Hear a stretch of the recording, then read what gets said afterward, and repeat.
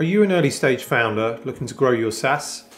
The SaaStock Founder Membership is a private community of ambitious SaaS founders where you can get a support network of peers, connect with like-minded founders around the globe, and learn proven strategies from industry experts to help you scale up your SaaS. If you want to get access to peer groups, investor meetings, mentor hours, and more to help you scale faster together, then visit saastock.com/founder-membership to apply, or just go to saastock.com and go up to the header menu and click on memberships. And if in your application form, if it's right for you, mention the SaaS Revolution show to apply for an exclusive discount. Find your SaaS tribe and thrive with the SaaStock Founder Membership. At SaaStock APAC this September the 2nd, over 600 SaaS founders, CEOs and execs, just like you, will come together and leave equipped to scale. This year, not one, not two, but 3 founders of unicorn businesses from across the Asia-Pacific region will be gracing the online stage. Appia's Winnie Lee, Chargebee's Krish Subramanian, and Go1's Andrew Barnes. Learn the playbooks, tactics and strategies that enabled these local legends to succeed. Register for free on saastock.com/APAC.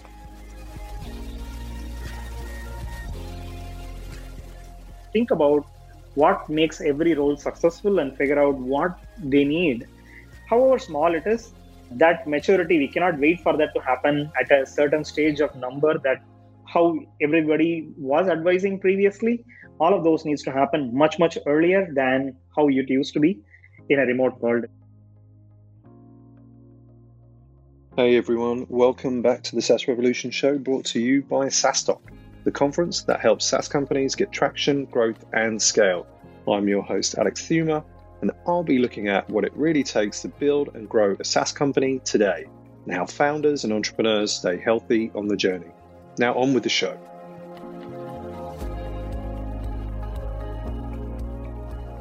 Hi Krish, thank you so much for joining us. Hey, good evening, Carrie. Thank you. Thanks for having me.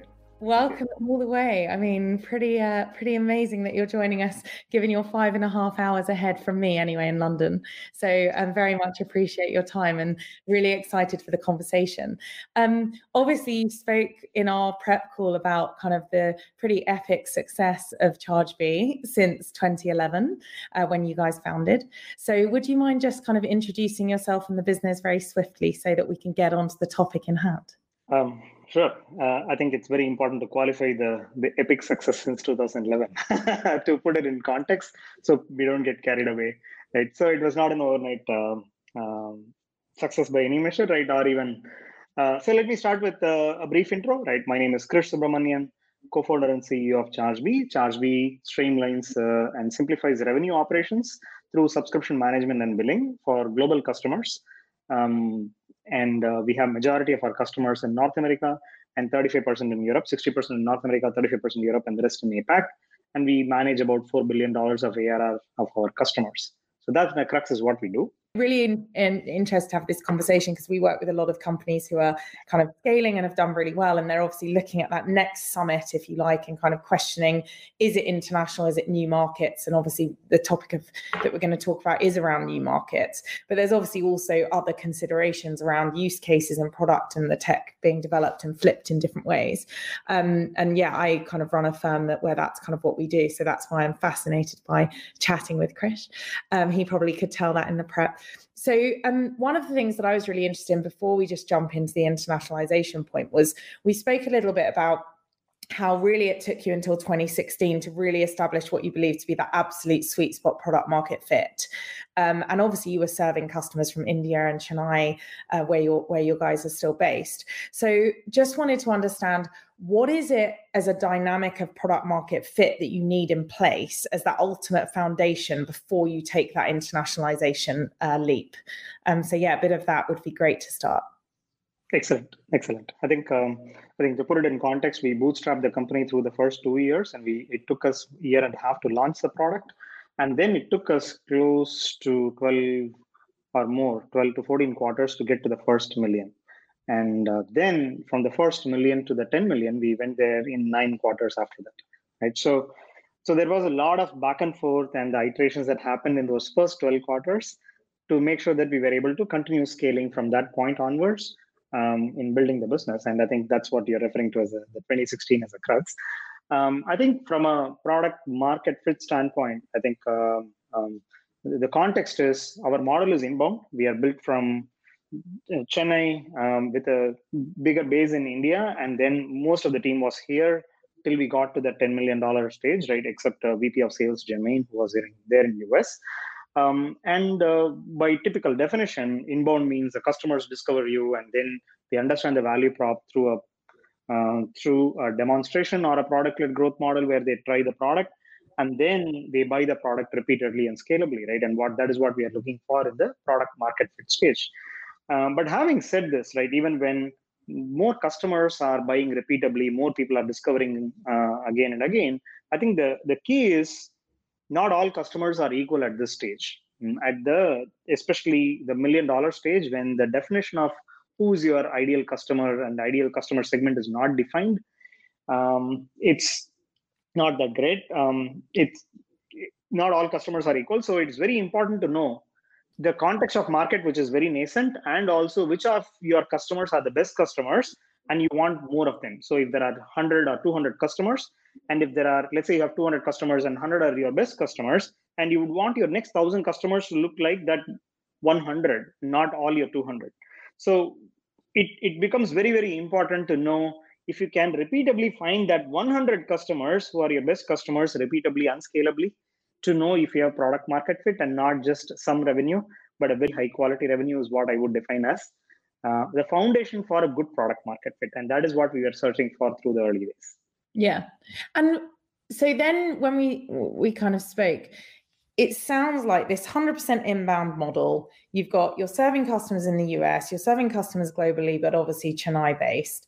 So that leap that you kind of took to say, actually, we're at this kind of pivotal tipping point, I guess would be the best phrase, at which you think we want to move into a market. We're going to actually move into a region. We're going to make that kind of big leap.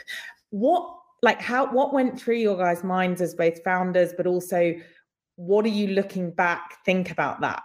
How did that go, that first branch into the international sphere? Right.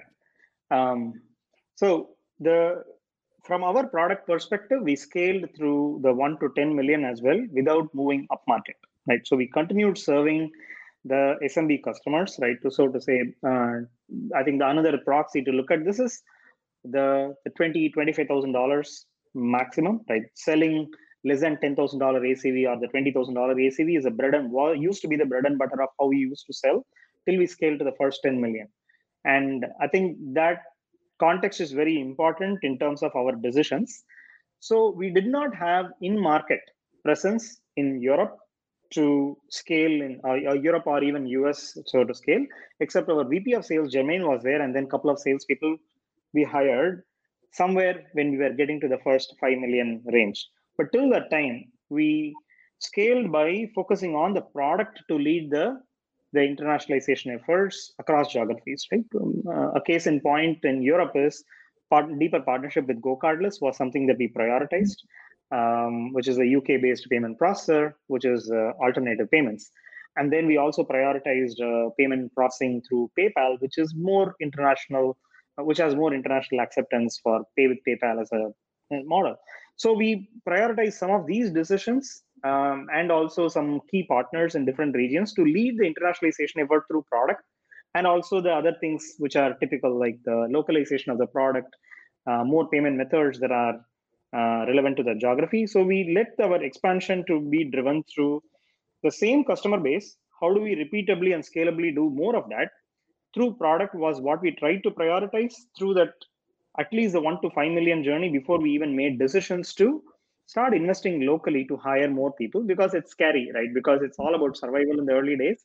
And it's very important that you don't run out of money before you figure out how to scale the company. And that was what was going on in our mind. And that's how we drove the decisions to lead through product as a first iteration. So can I just on that, it's really interesting because lots of investors kind of would say, or, lots of different founders as well would say, be really wary if you're entering a market. And we talked earlier about kind of getting the recipe, like you get the recipe locked down and you know exactly what you're doing, who you're selling to, where it brings value. So that kind of, I guess, product market fit, but also something you can then execute. You've got an execution kind of recipe as well. So it sounds like a lot of people that say that you shouldn't necessarily have to build out different features to the product in order to win with a different market, that initially at the early stages, some of the people at sub 10 million, I guess, ARR, you should be in a position where you're just kind of really replicating and not building out additional features just to win in that first kind of initial dominant market. Is that something you thought about, or did you just think, no, this is what we've got to do to win beyond where we're currently winning and we don't really care, quite frankly? I don't know. Just really interested in your perspective on that, because it sounds like you did go in through building the additional product side. I think we all play to our strengths and the constraints that we have, right? So I didn't have a choice. We didn't have a choice. We were based in Chennai and we're selling globally. And it was very important to think what came more naturally, right? We are engineers and we like to build. Of course, you shouldn't get into what is called the build trap, where you build more and more features to figure out product market fit. That's not what I'm advocating. Rather, what I'm suggesting is guilt by association, right? To go deeper into any market, right? How do you leverage the partnerships? The core value prop of the product should remain the same, and you don't want to deviate too much from the core value prop and also the key reasons why the customers are choosing your product. I think that remains the same. What we are trying to do is increasing the deal funnel, increasing the more discovery of more customers. You can also do that by eliminating the objections through partnerships. Yeah. And so that is something I would definitely prioritize over building more features in the core of the product. Yeah, that makes sense. So when you first entered, let's use Europe, because I know that was quite a learning experience for you guys. Right. How did that go? What were the assumptions you made about the market that you kind of wish you hadn't? What if I'm kind of watching and listening, and I am definitely kind of taking on board everything else, so please educate me wisely. What is it that we should all take from your experience of that first entry into Europe? Sure. So by the time we had expanded in Europe, two things happened. One, we had a reasonable sized team in US. So we had some learnings in terms of how the international work happened right across different time zones. So we were reasonably familiar. And the second thing that was also happening was, from a context of the selling proposition, we were from the $20,000 to selling $50,000 deals. The $50,000 deals were happening occasionally, and now we were moving into a territory where we wanted to figure out more of that, right? How to repeatably scale more of the $50,000 to $100,000 deals, which was happening in North America. How do we replicate that in Europe is what we were trying to figure out. Now, this is the upmarket playbook that people talk about, right? Anytime you actually say, okay, I'm selling a $20,000, $10,000, $20,000 ACVs to now moving into $50,000, $100,000 ACVs, how do I do that? Was what was happening, to put it in context. So to be able to do that, what we thought was, okay, we could hire a few salespeople as an experiment and then see what happens, right? Because the deal flow is there, because there are more people discovering us. Maybe it's a question of having the local people to figure out how to sell better. But what we underestimated was the kind of support system that was needed to make a salesperson successful. Because what happens in a sub 1 million stage and even up to the 5 million stages, a lot of founder-led growth happens where we wear multiple hats while going into any customer call. And then we play the role of even drawing out the roadmap, right? We even making promises in the product roadmap, and then somehow win the customers through a lot of different things that we do, like solutioning, demonstrating the product, some magic, right? Or like whatever, like additional promises in the product and service that you do, which a salesperson cannot take the freedom to do, right? And we take away that freedom away from them, and then we expect them to be heroes is not going to happen that easily. So the biggest learning was having the right support system for the team to be successful, right? And that is where we failed in our initial foray into that region, when we tried to have drop 2-3 salespeople into that region and say, okay, now go figure out, and then we will support you all remotely a little bit, right? And all of that was what we tried. And our biggest learning was that did not work. And then we had to make a second attempt. And in that second, so the second time, obviously, I'm guessing was quite different because you guys have scaled hugely in Europe as well. So what is it that you did the second time? I'm guessing, obviously, you gave people this operating system and the kind of baseline support level that you just suggested. But is there anything else beyond that that you kind of really can learn from about that second? And what are the results? Of course, we all love a result. How's it going? No, it's going definitely well now, to the point where now Europe and US sales is almost similar, right? And in terms of the new sales closures and all of that, so it's going extremely well. We now have about 20 people in the European region and about 45 people in US, and the rest of the team, about more than 400 people now back in India, right? And that's how the team is structured. Now, when it comes to what we did differently, this time we hired the leader for the team, the site leader first, and then there is a sales leader. And we also hired salespeople and also the support functions around this person to make sure that there were people who are available in that time zone to do pre-sales solutioning, customer success, even technical account managers and customer support, all of that as a support function to enable. And more importantly, also invested in making sure the sales enablement function was set up to mature and support this global team. But without that, the upmarket move and also having people where, let's say you are hiring people in your home base, what happens is you tend to have a lot of people across different teams who tend to enrich their knowledge faster, and it accelerates the learning curve of this group of people. And that is something we take for granted. But when we are hiring people remotely, that doesn't happen because they are alone, and then this serendipitous knowledge transfer does not happen as often. And in a post-COVID world, now it's even harder, right, to create those opportunities to learn. So which means that the support system has to be very deliberate to make people successful, including the maturity of the product marketing function and then sales enablement and giving them the materials, case studies, fast tracking their knowledge about existing customers. Pretty much the entire support system had to be built so that these salespeople are more successful was necessary. Otherwise, we could not have ramped them up in the first 3 to 6 months for them to start doing the sales. So it's one thing to be able to hire successfully, but it's another thing to help them meet the quota fast enough in the first 6 months for them to have a deal funnel. And then from the 7th month, they are able to also start closing the revenue. Requires us to build that organizational muscle to do that. Whether you do that in the 5 million or a 10 million or beyond that is very contextual, depending on whether you are moving up market or not. But no matter when you do that, it's very important to think about what makes the go-to-market function more successful. And the context of the business is something that I would advise when you think about what do you want to repeatably do. And whenever we are actually trying to figure out new ways of doing things, it's important to think about building that organizational muscle to support it. That has been my learning. And if there was one role in that new organization of that new kind of, it's a rogue question, sorry, we didn't send this one. But if there was one role in that new setup of Europe that you think has helped Europe to get to almost that kind of same scale of the US, but with 20 people versus 45, which I think is like really impressive. I mean, love a bit of profitability. So that's great. What would be the one role that you think was, you underestimated hugely, but actually brought the most value?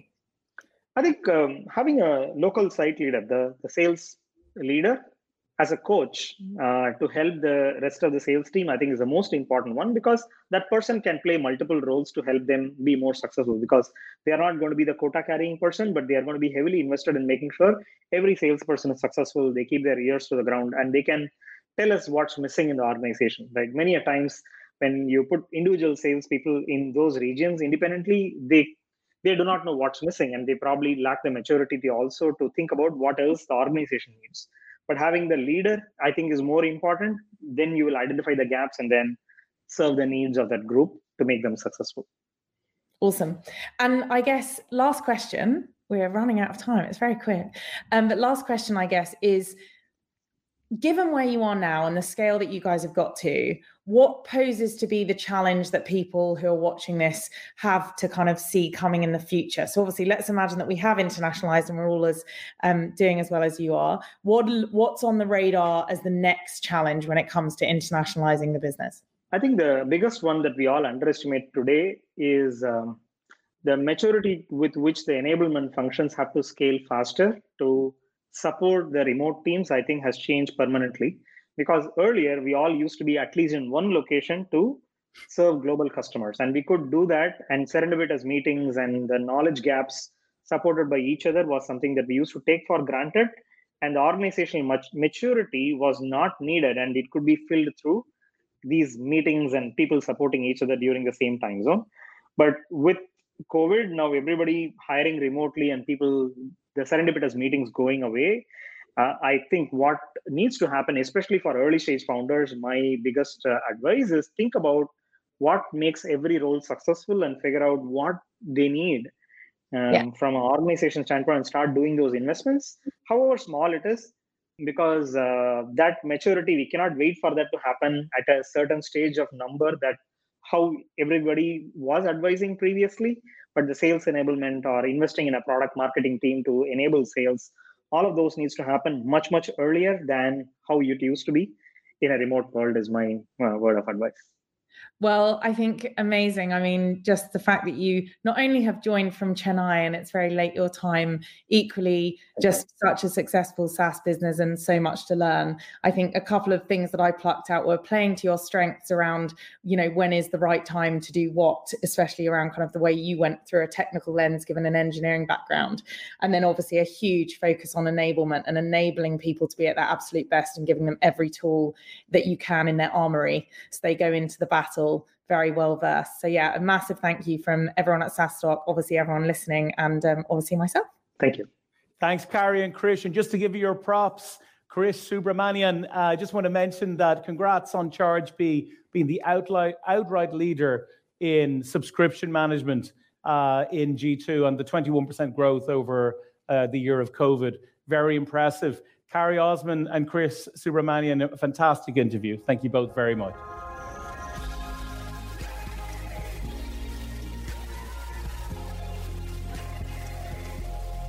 Thanks for tuning in to this week's episode of the SaaS Revolution Show. I hope you enjoyed it. And if you learned something from it, check out saastock.com/events to find all the upcoming SaaStock conferences around the world.